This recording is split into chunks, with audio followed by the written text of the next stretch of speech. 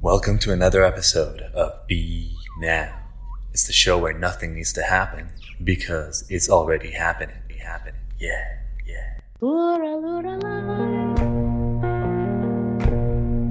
When I came back down, I felt so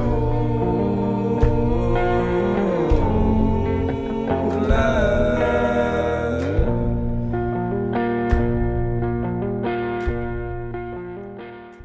A new problem is like always going to come.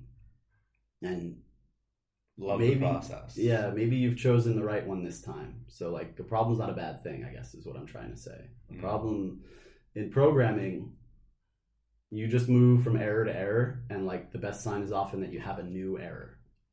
So a new error is a good thing. It means you're moving forward. So Right. that process is interesting and fun, and Makes you you learn human. a lot. Yeah, it makes you human. No one's perfect.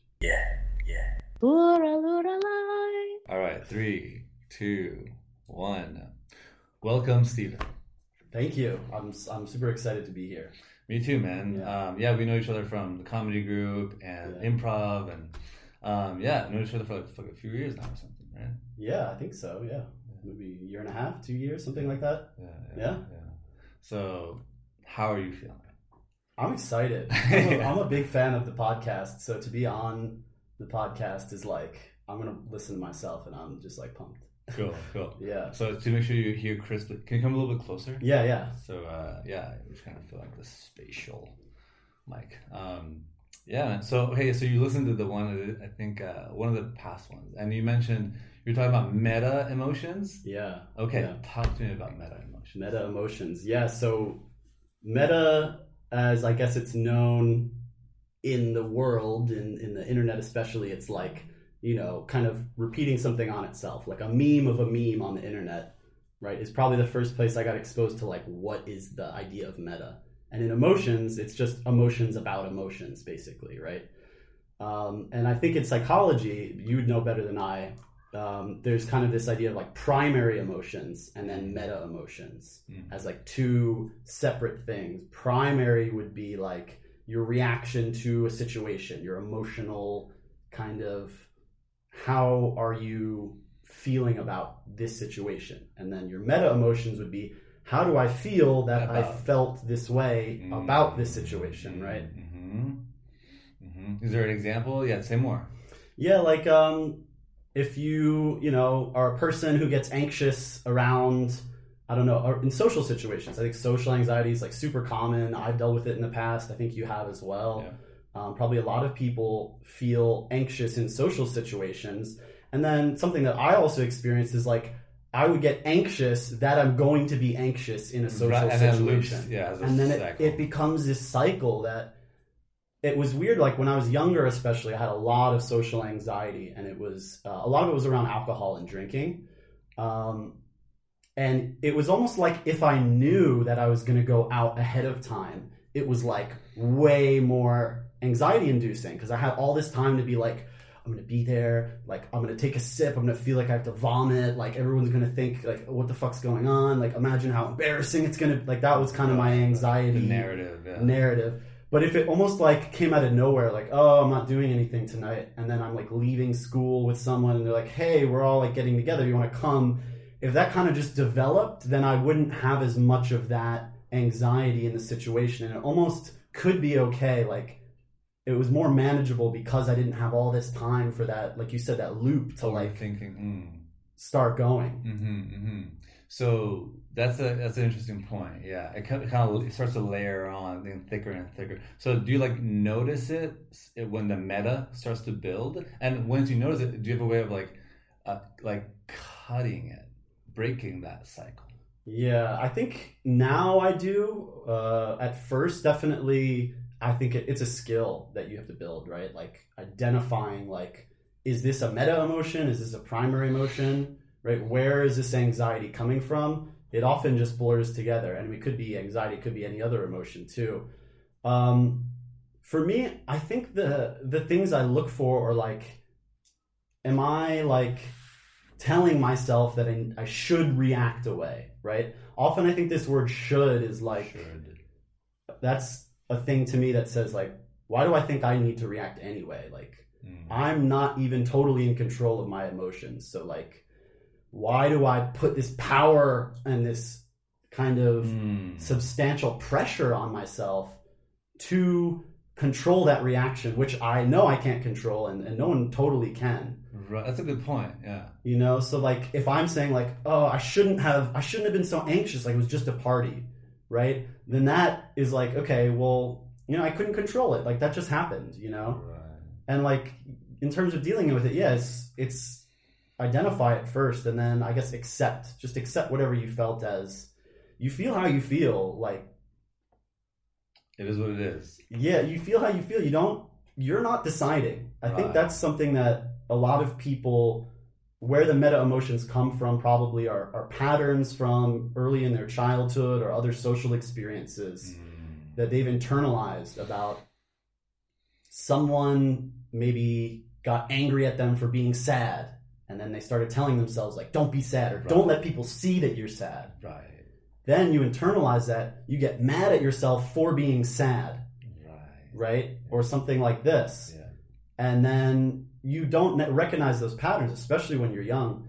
And then I think a lot of people, even when they're older, they don't recognize those patterns because they don't maybe have the time to do that introspection, that work to figure it out and to work with their own emotions and accept them.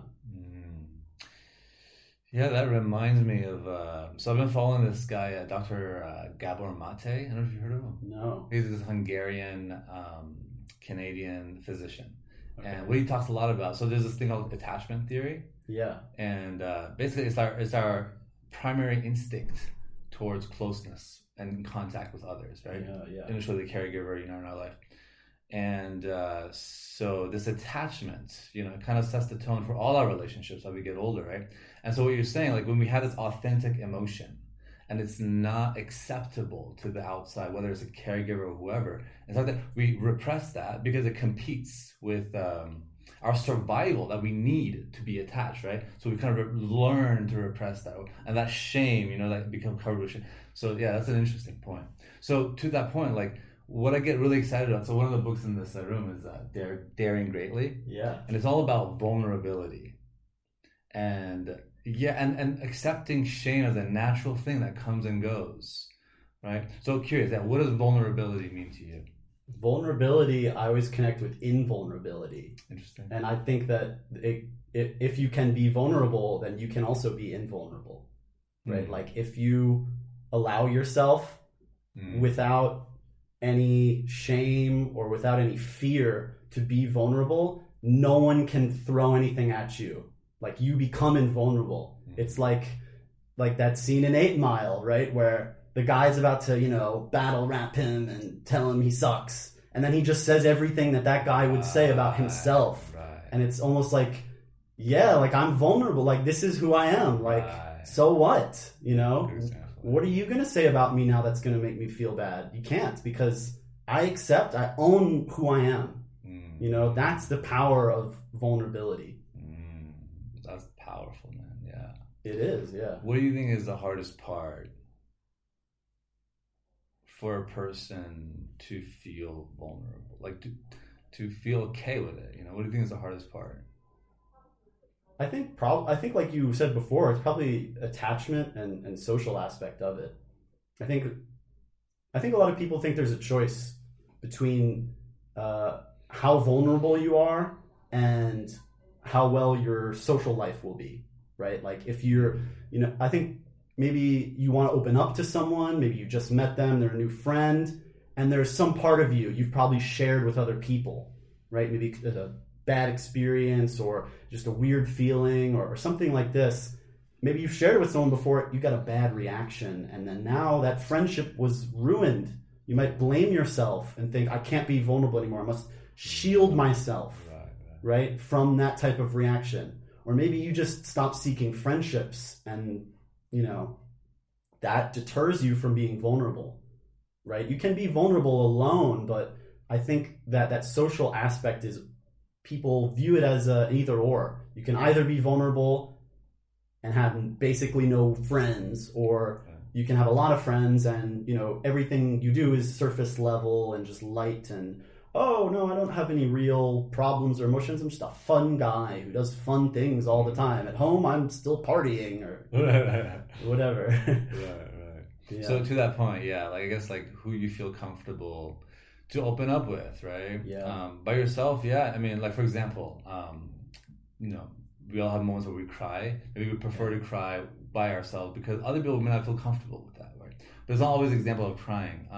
Like for me, one thing that's really important for me is like homies, right? Like I get the homie vibe with you, like homies. That improv vibe where you can just say stupid shit and it's okay, you That's know? like the best thing. Yeah. Like I almost want you to, what did you just say? Like that made my day. Like I can't, like, no matter how dumb it is, but almost the dumber it is, the better. Right. And so to that point, like, so even in comedy, right?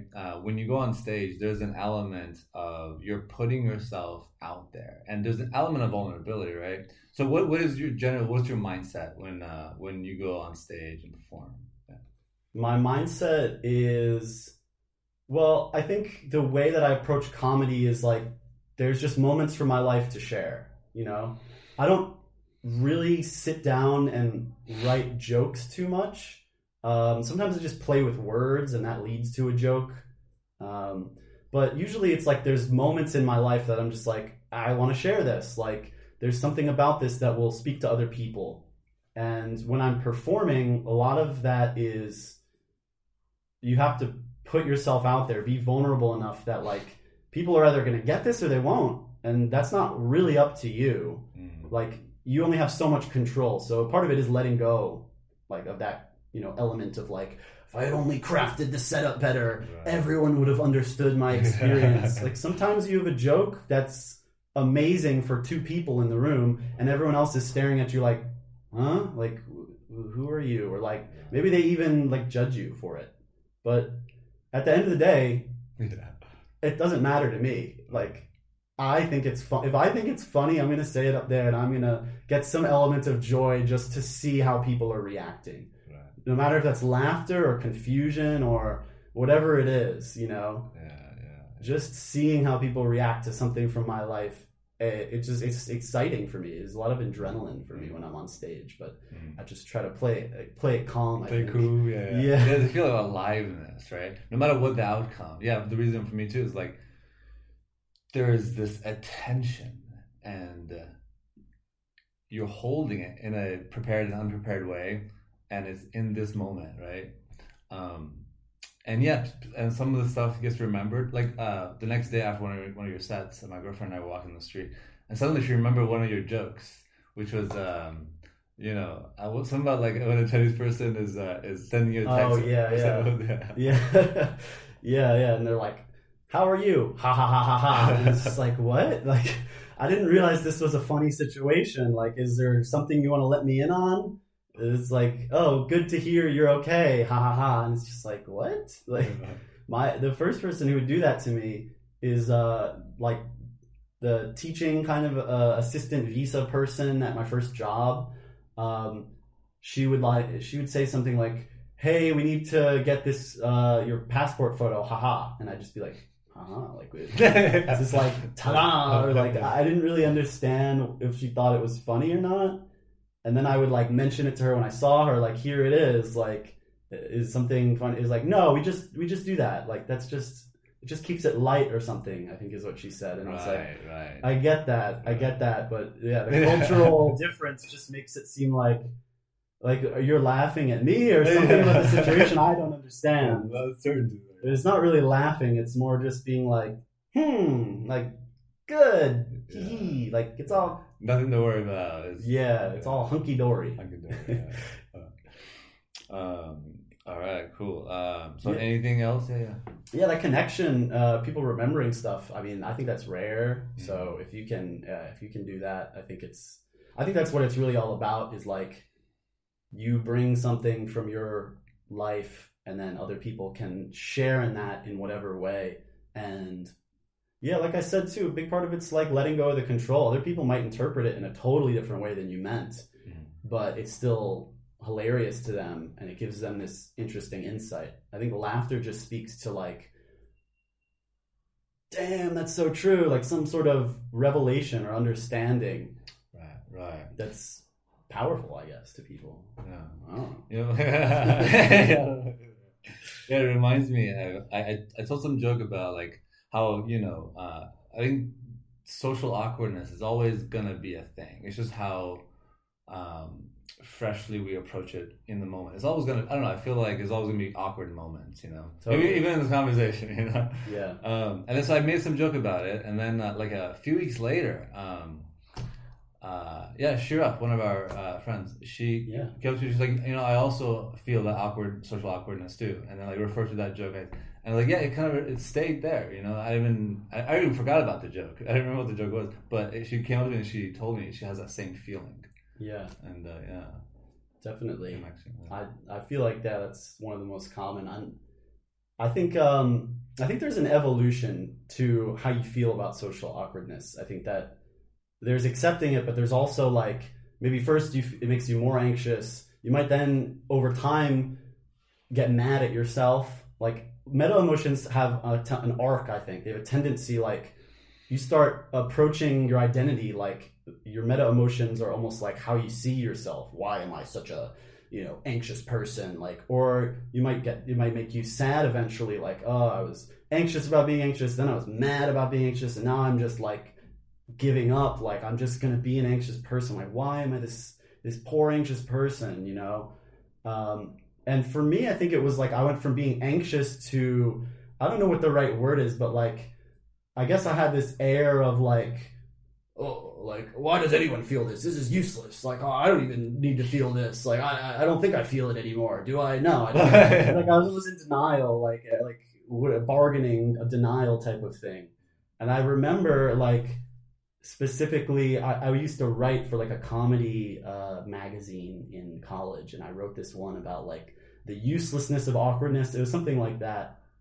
And it was just basically, like, why be awkward? Like, what is the point? Like, it was basically more like, why do you care so much about what other people think? I don't, because I'm awesome. It's like very much like a bit of a puff piece, not in the way that's usually meant, but you know what I mean? And I think that I had to go through, for me, that was my journey through to acceptance. Is first, I think that gave me some distance from my actual meta emotions, because I had this kind of commentary on other people's meta emotions that I connected to my own.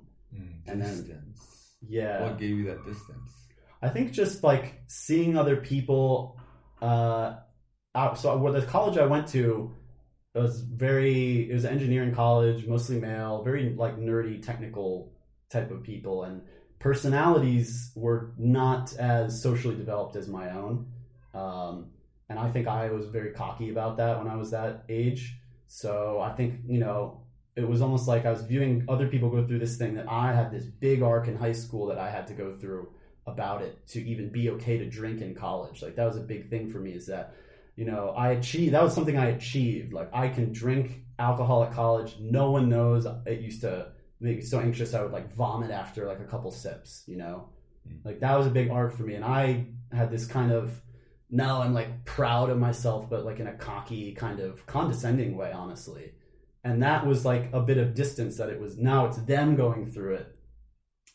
But that also was like, I hadn't fully accepted it. I just wanted to almost be done with it, I think I was still frustrated, and I was putting it on them.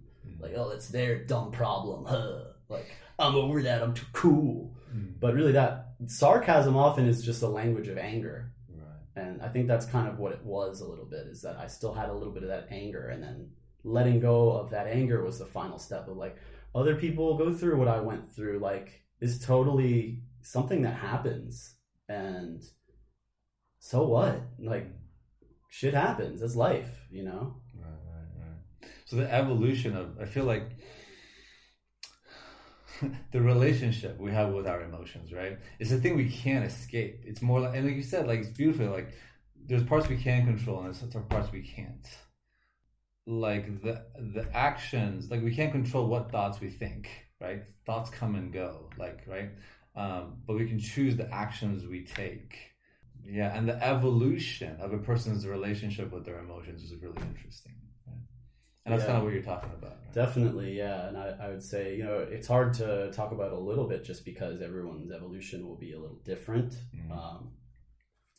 based on, early relationships, how you view other people's meta emotions, the like you said, attachment styles that you have with people. Are you more introverted? Are you more extroverted? I think introverts tend to have an easier time dealing with it just because they're like, cool, I can be alone if other people don't accept how I feel. But I think extroverts, there's a certain amount of anxiety that's from being away from other people. And then when you kind of marry that to, the attachment and then the repression of emotions, it's like they will choose the attachment over really accepting their emotion. And an introvert might just be like, whatever, like the attachment's not super important to me. I have, one friend and that's like all I need, So speaking to that, so you've been in Chengdu how long now?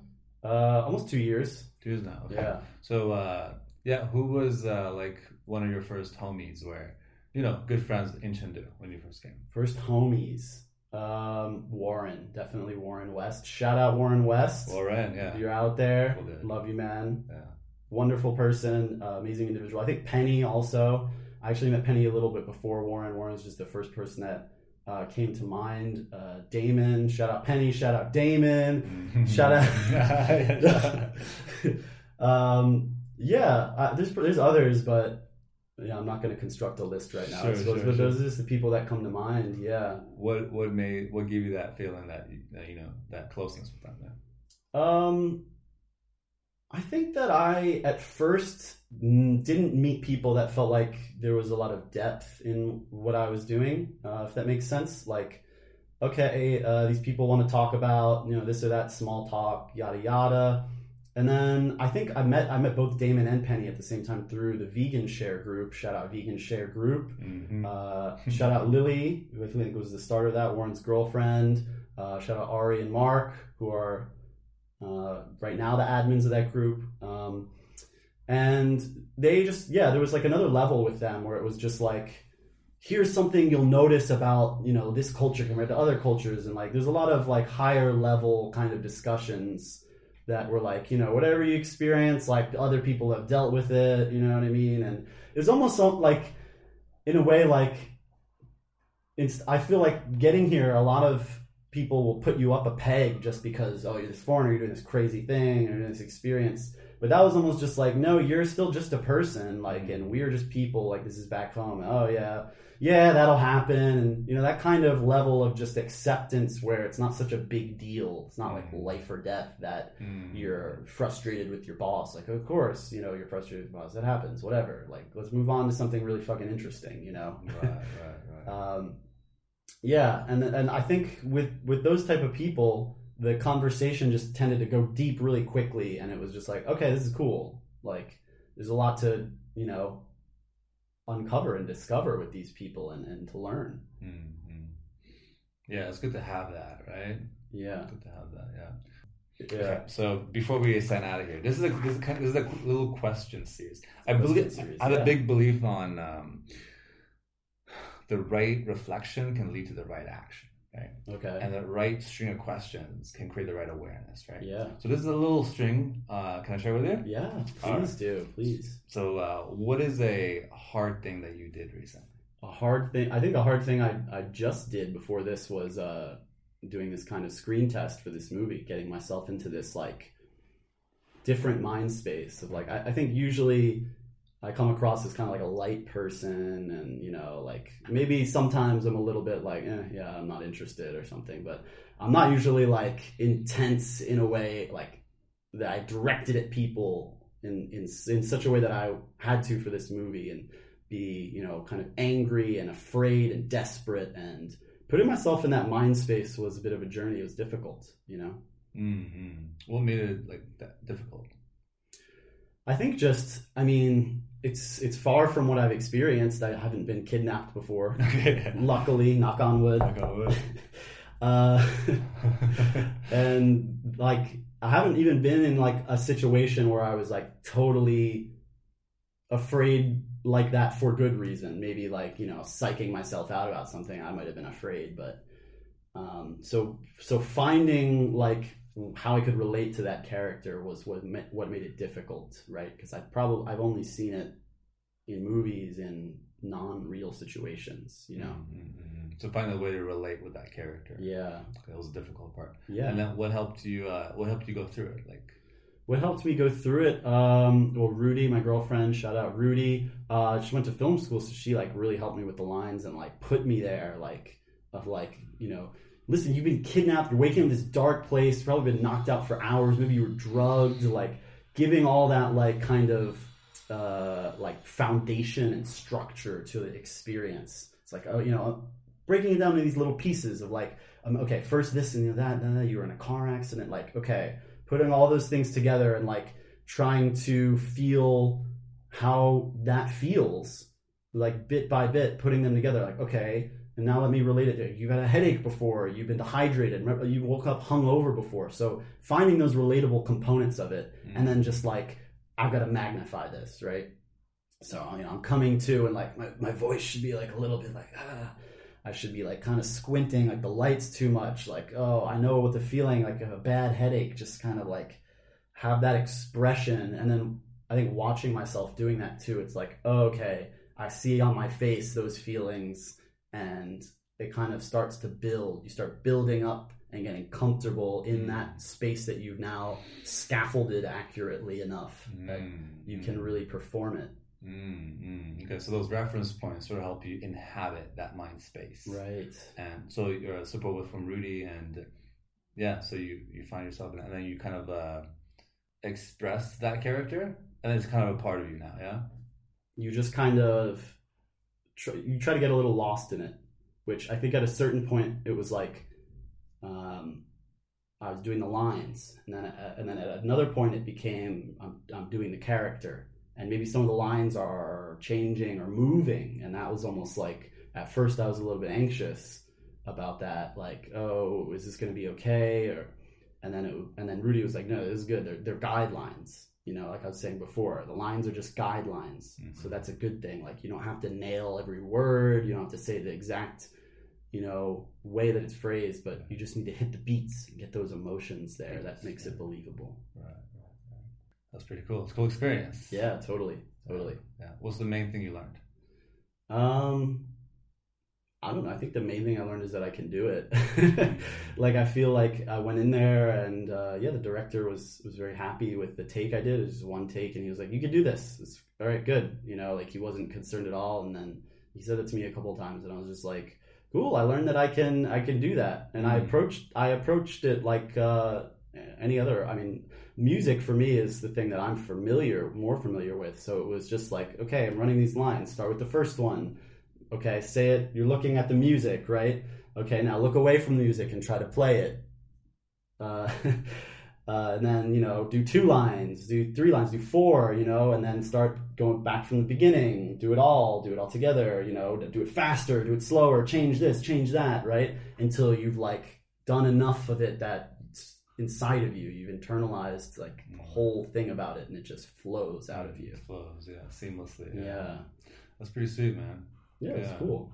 Yeah, it's to give you confidence, to that you can do that. I'm really interested in these support moments, and even like when I do podcasts, for example, I have some some questions, things I'm interested in, other person sort of offers at the table, there's always moments where I fumble, and that's what it kind of keeps me into it. It's like I'm so obsessed with listening. I feel the world is like full of distractions and dependencies and overvalued conveniences, And I feel like when we become better listeners, we get less caught up with those things, And as obsessed as I am with this practice, it still gives me the biggest challenge, And so even when you do the podcast, like there's this support moments, that kind of keeps it alive in the moment, And like with your example, with Rudy, like giving you those support moments, And at the end of it, you have this newfound confidence, in this. So, any final thoughts before we? Can I ask questions? Is this just a one-way thing? Sure. Yeah. Do we have time? It's conversational. Oh, look, we're running out. So how long has this podcast been going on? So with B Now, it's been like 50 episodes now. Yeah. When did you start recording? Back in I think during my master's, maybe back after my master's. I graduated in 2011, so maybe after that. Really? Yeah. Okay, so this has been on for years. Yeah. Wow, that's cool. How has it evolved for you? Like, how do you listen to the old episodes sometimes and you're like, oh, like I had a good idea, but now it's like this instead, or Yeah, man. I listen to some from time to time. Yeah, especially ones that I think the ones I listen to, the ones I've listened to more are actually the ones where there's this vulnerability, yeah, where a person is really showing their true emotion, you know?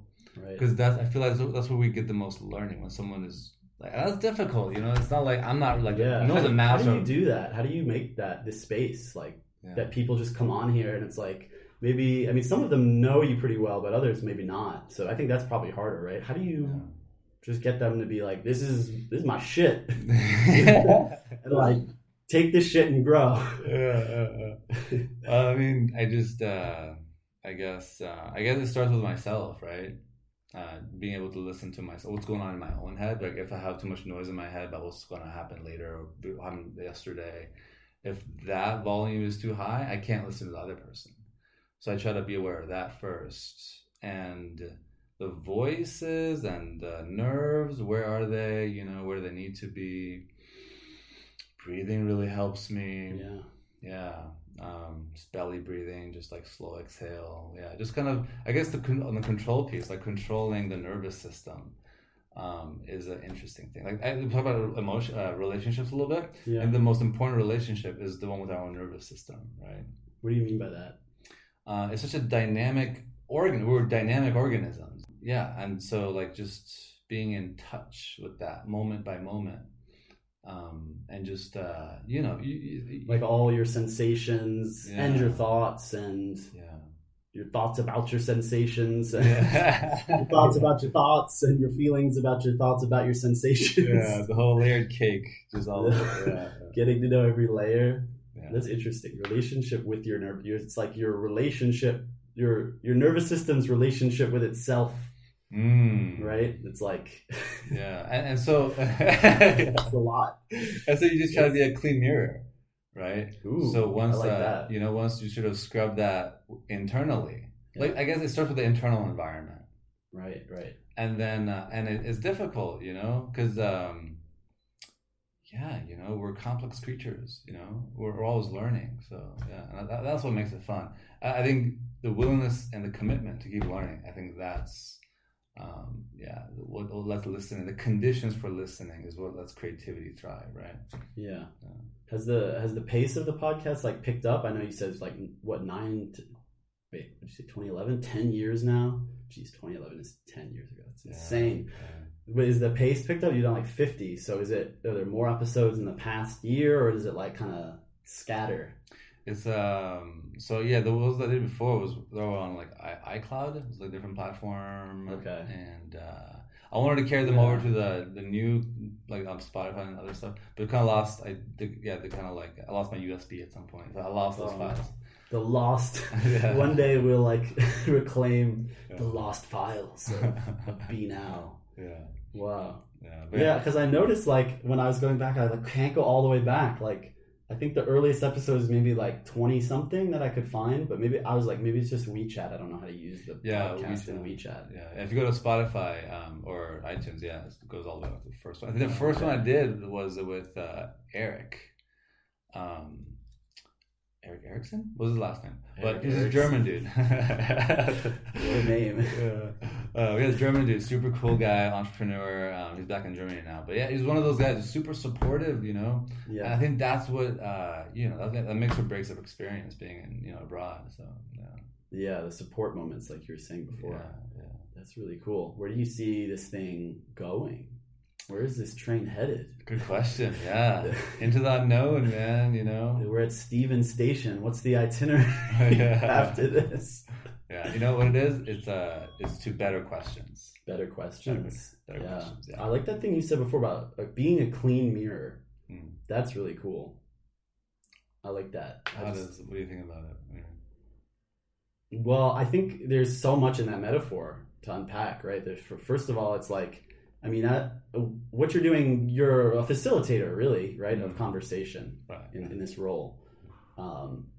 And I guess it would be easier to explain the opposite of like being a dirty mirror or a funhouse mirror would almost distort the other person's, the reflection of them that you're capturing, right?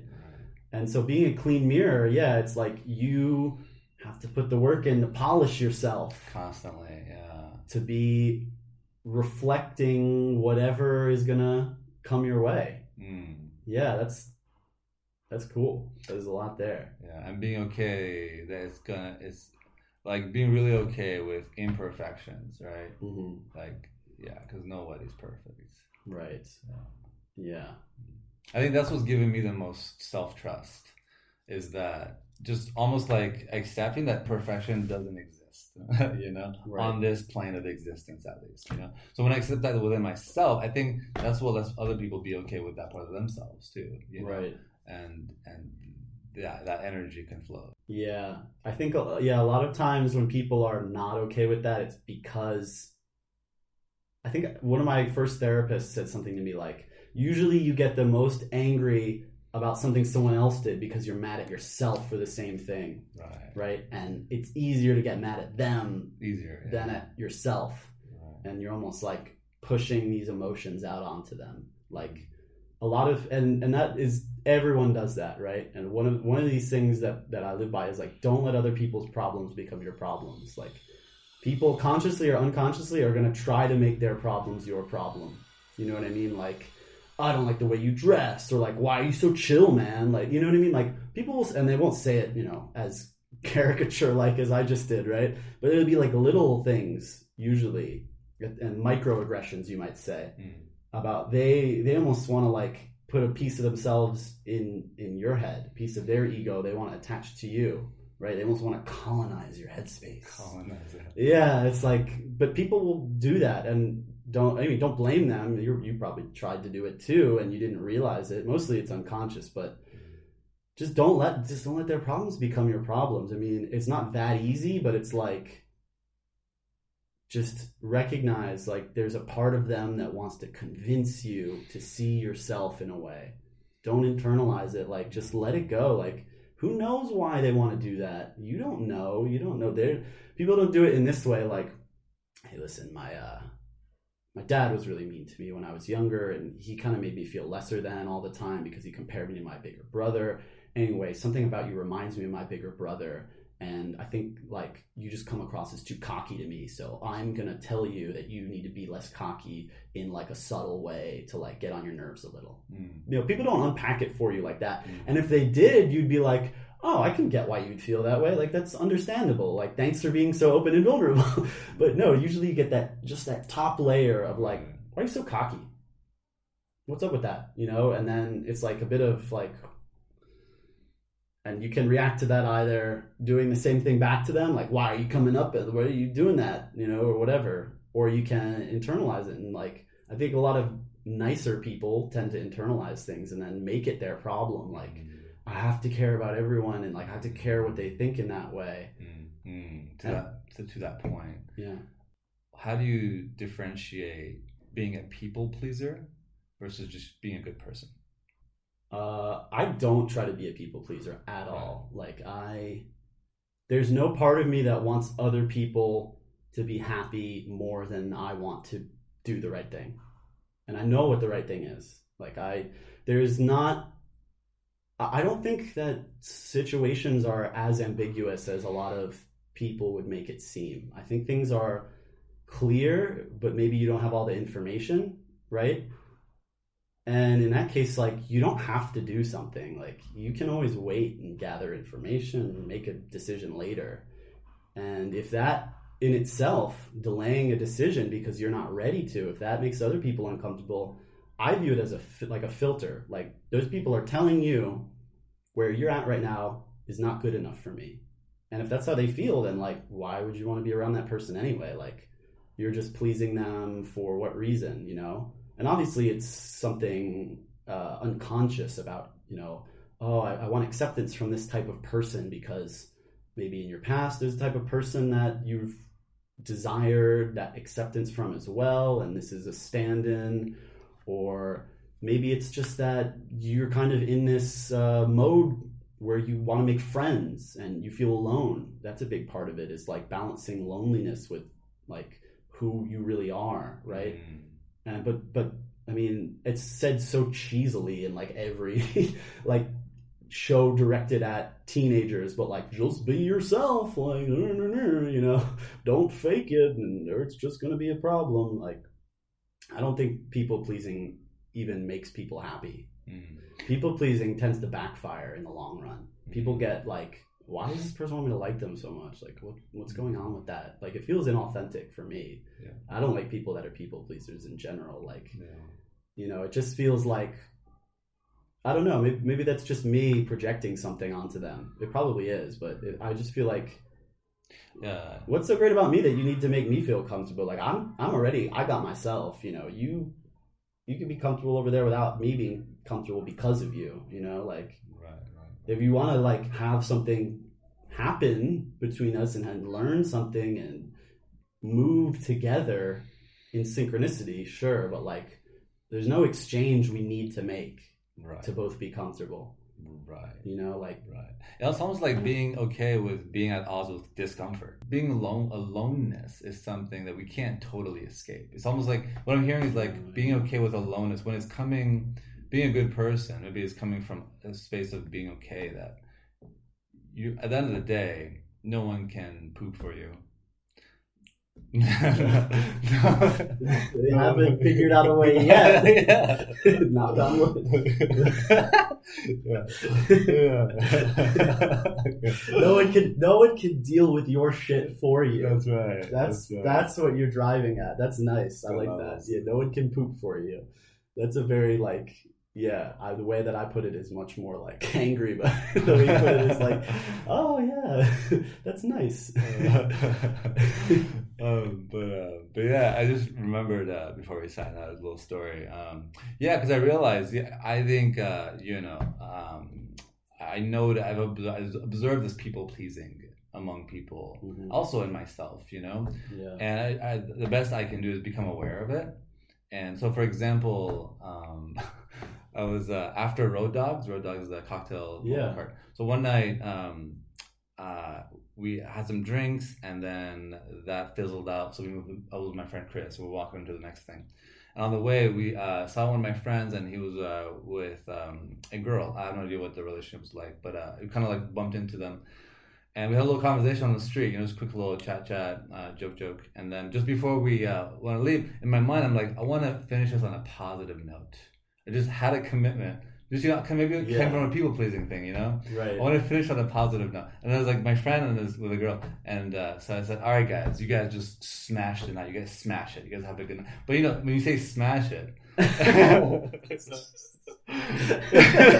think I see where the miscommunication occurred. So those little, And what was their reaction? They just laugh? Okay, No, was it like awkward? They just played along with it. I don't know. There's got some level. But I walked over, we kept going with Chris. And I told him what I just had internally. And we laughed at it. But so I noticed it. Yeah. Where do you think that came from? That you were like, I need them to remember the end was positive.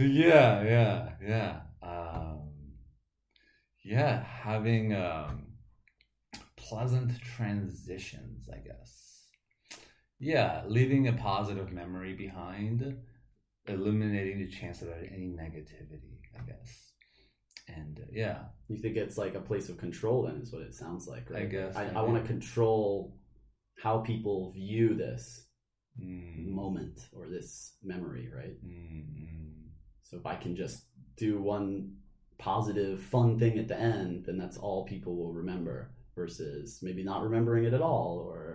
But what's the problem with that? I mean, like, I don't remember a lot of stuff, and like I don't remember some meals that probably were really good and tasty, like, but I have no recollection like of what they are. But it doesn't mean they weren't good. Like, I don't know. It's just being okay with. At the end of it, you can't really control how the other person perceives it anyway. And I think that you'll probably get that result more often if you don't try, if that makes sense. You know what I mean? Like, then you might almost just end up forcing it. in a way that seems like inauthentic and like what is going on, or like you said, like maybe an awkward stumble. Isn't there always in like as a trope in like movies or TV, like, oh, they're trying so hard to be funny or cool, and then they like fail miserably, and then when they just let go, actually they're a nerd, but they still have friends, so it's okay. You know what I mean? Like, fine, they can be a nerd, they're good at robots or whatever, like props to them. That's like, if people don't respect what you're into or the type of person you are, then who cares what they think? I mean, like, they're clearly not the type of people that you want to win their respect. They're the type of people who, I don't know, like, they've got their own issues that they don't let other people's problems become your problems. Like, right. You don't have to go there. But don't get mad at them. Just accept that, like, I don't know what's going on with them. That's a really good thing to say to yourself. I don't know what happened there. I don't know what's going on with that. Yeah. Yeah. You know? Like, it happened. I don't know. Yeah. I'm not going to go find out. We're not going to conduct an investigation to find out why they weren't happy at that particular night that it ended in that way. Yeah. You know, two things on that I'm hearing is like savoring the mysteries. Yeah. Savoring the mysteries. And choosing what problems you want to dig yourself into. Right. Yeah. I have like another thing like that connects to that, which is that like every, all of us have problems, lots of problems. Like you said, no one's perfect. Every solution to a problem is going to create a problem. Anything that you could think of, that problem's never just solved and that's it, you're done, right? There's always something else next, right? Right. And the goal is just to make a smaller problem. Really, right? You just want to replace your problem of X stress size or magnitude or whatever. You just want to replace it with another problem, essentially, through a solution that is a little bit smaller, more manageable, less stressful. Whatever, I guess, qualities of the new problem seem more acceptable to you. That's all you're really trying to do. It's not this big task to really, like if you listen to this podcast, this episode today, and you're like, I have social anxiety and I want to deal with my social anxiety. And maybe you have a strategy, you have a solution. At the end of the day, maybe you choose not to be social. That's a solution that many people choose for some time, for a long time, for a short time. At the end of the day, maybe you've created a problem now that you're lonely. Now you just have to figure out, is that a bigger problem for me than all the anxiety I feel in social situations?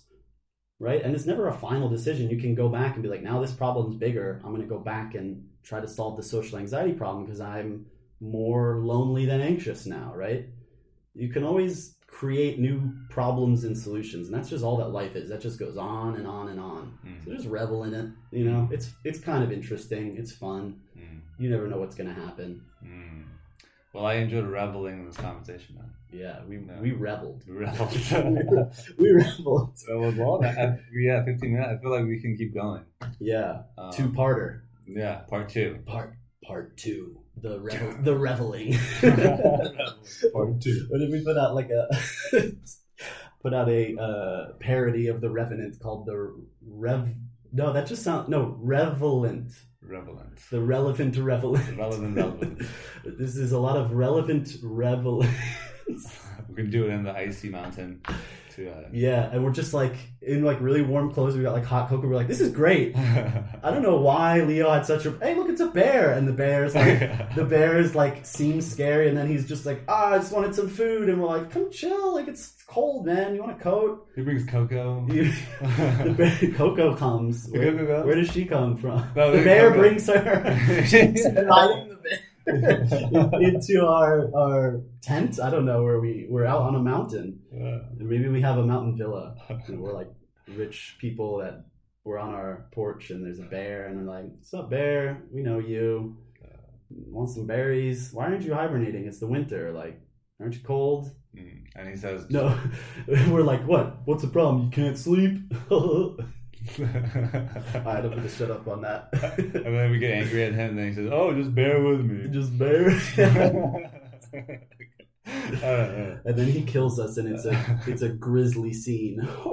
All right, we gotta end the bear puns there, and we gotta move on to something, I don't know. Well, let's sign off here and leave it for the sequel. Yeah, We'll leave it for the sequel. Any final thoughts? Don't think that a new problem is don't think a new problem is, I was gonna say a problem. I mean, I guess it is, but like a new problem is like always going to come. And the process. Yeah, maybe you've chosen the right one this time. So like the problem's not a bad thing, I guess is what I'm trying to say. The problem in programming, you just move from error to error, and like the best sign is often that you have a new error. So a new error is a good thing. It means you're moving forward. So that process is interesting and fun, and you learn a lot. Yeah, it makes you human. No one's perfect.